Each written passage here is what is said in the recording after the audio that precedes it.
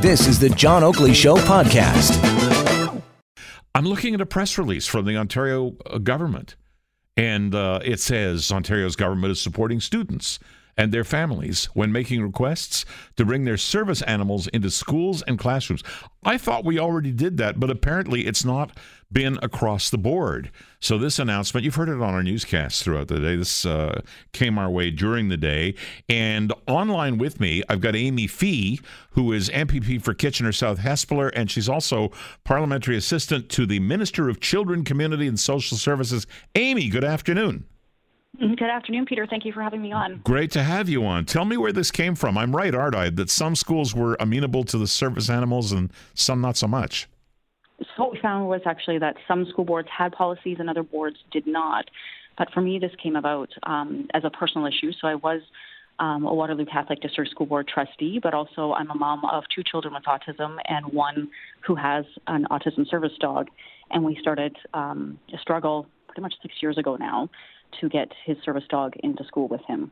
Okay, and obviously you were successful, but now the ministry, not particularly your ministry, but you're on this, the education ministry has mandated school boards to come up with policies. So we have, and it's making sure that school boards across the province will have to have a policy in place that takes a look at the individual need of the child, including what medical professionals are recommending when they're looking at the individual case of whether or not it is adequate accommodation to have a service dog in the classroom. But at this point, my son's service dog, we are still trying to work through with the school board to get his service dog in class with him. Why don't we explore this a little bit without being too much in the area of the legalese? Because aside from being a person associated with the Ministry of Children and Community and Social Services, you are, as you said, a mom of a child who has special needs, and you're still fighting, notwithstanding the position that you occupy. Why have school boards been so slow on this? And maybe you can expand on your answer and tell me what constitutes a child with special needs such that a service dog would help. So a lot of school boards have been great at letting in service dogs, and the feedback that we get from those school boards and from families that I've talked to directly are just an overall improvement of how the child is doing in the class, especially when it is a child with autism. So locally in Kitchener, we had a family that were fighting right along with us, trying to get their son's service dog into a Waterloo Catholic classroom. And eventually they decided to move out of Waterloo region. And their son has gone from performing below grade level to at grade level or beyond in some cases. His mental health has dramatically improved now that he's had his service animal in class with him for about a year now.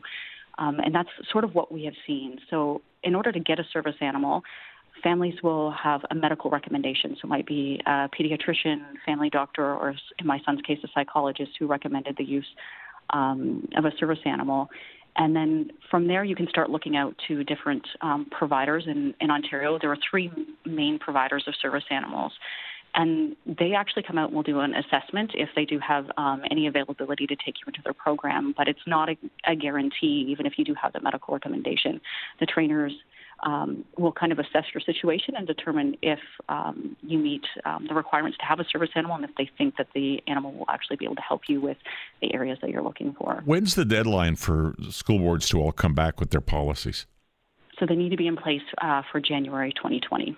Okay, so that's pretty darn soon. That's 4 months away, not even. And that, to me, that's a good thing. But I think what I'd like our audience to understand is when we say service dog, there are many people out there who are not associated with children or even adults who have a need for that kind of reliance. And service dogs to many of those people mean, a seeing eye dog. And that is a service dog, there's no question. But when you talk about a service dog that helps an autistic child, maybe you could tell us in what way and why that is such a positive thing. So for my son, when we first got the service animal, a lot of it was around the fact that he would bolt and he would run into traffic and he would run away in crowds. If we could even get him out of the house to be included in those types of situations, because he would often have meltdowns just being able to try and get him into those situations. Mm-hmm. So when he was really little, he would actually be what's called tethered to the dog. So he was clipped onto the harness on the dog. If he started to run, you can yell, halt, and the dog will immediately stop and hold him and he can't run. Now that he is older and we've had more experience with the dog, we've realized how much it really helps with the emotion regulation and the anxiety piece that he faces as part of his autism diagnosis. And that is something I hear time and time again from families of children with autism, is just how incredible it is to watch how their children react with these animals, whether it might be just a small pat on the head or just knowing that they're there and just kind of giving them that confidence to be able to sit at their desk and participate in the curriculum or have those conversations with their peers or get into crowds or just be part of the community, and to give them that sense of safety. In the classroom, Amy, where does the dog stay while the child is at his or her desk? A lot of times it's usually on mats, so the dogs are mat trained, so that way they can be told to go to their mat, and a lot of times the mat is right beside the child at their desk. They can also have crates in the classroom as well, so maybe at gym time it's possible that the dogs will be asked to go into the crate or at recess, but usually they are close by right at the child. So these are incredibly well-trained animals, the way one would expect service dogs to be. They are animals that obviously, from your description, keep these young people in check and permit them to operate reasonably well in a normal classroom environment so they can be normal kids, as it were, and they don't in any way disrupt the class for any kids who are not with service dogs. I'd say the first few days, just as the kids in the class and the staff get used to what's going on and having a dog in the classroom, definitely there is an adjustment period. But from what I hear from any teachers or educational assistants who have worked with service animals in the classroom, after the first few days, it's just they're a part of the class and just everybody knows that they're there.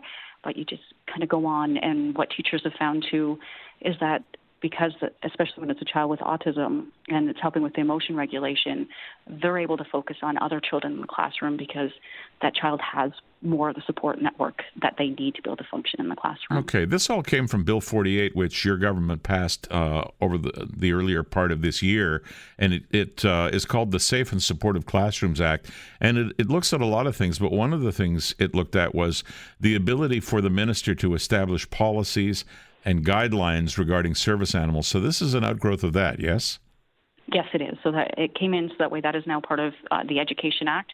So that way there's essentially more teeth to it. So that way school boards do have to follow this PPM and make sure that they have policies in place. So that way really it's about creating that equal opportunity for children with special needs and their families to be able to say to school boards, this is the reason why my child, or these are the reasons why my child could benefit from the use of a service animal in the classroom. So is this going to be enough, in summary, for the programs that provide development to kids with special needs in our mainstream schools?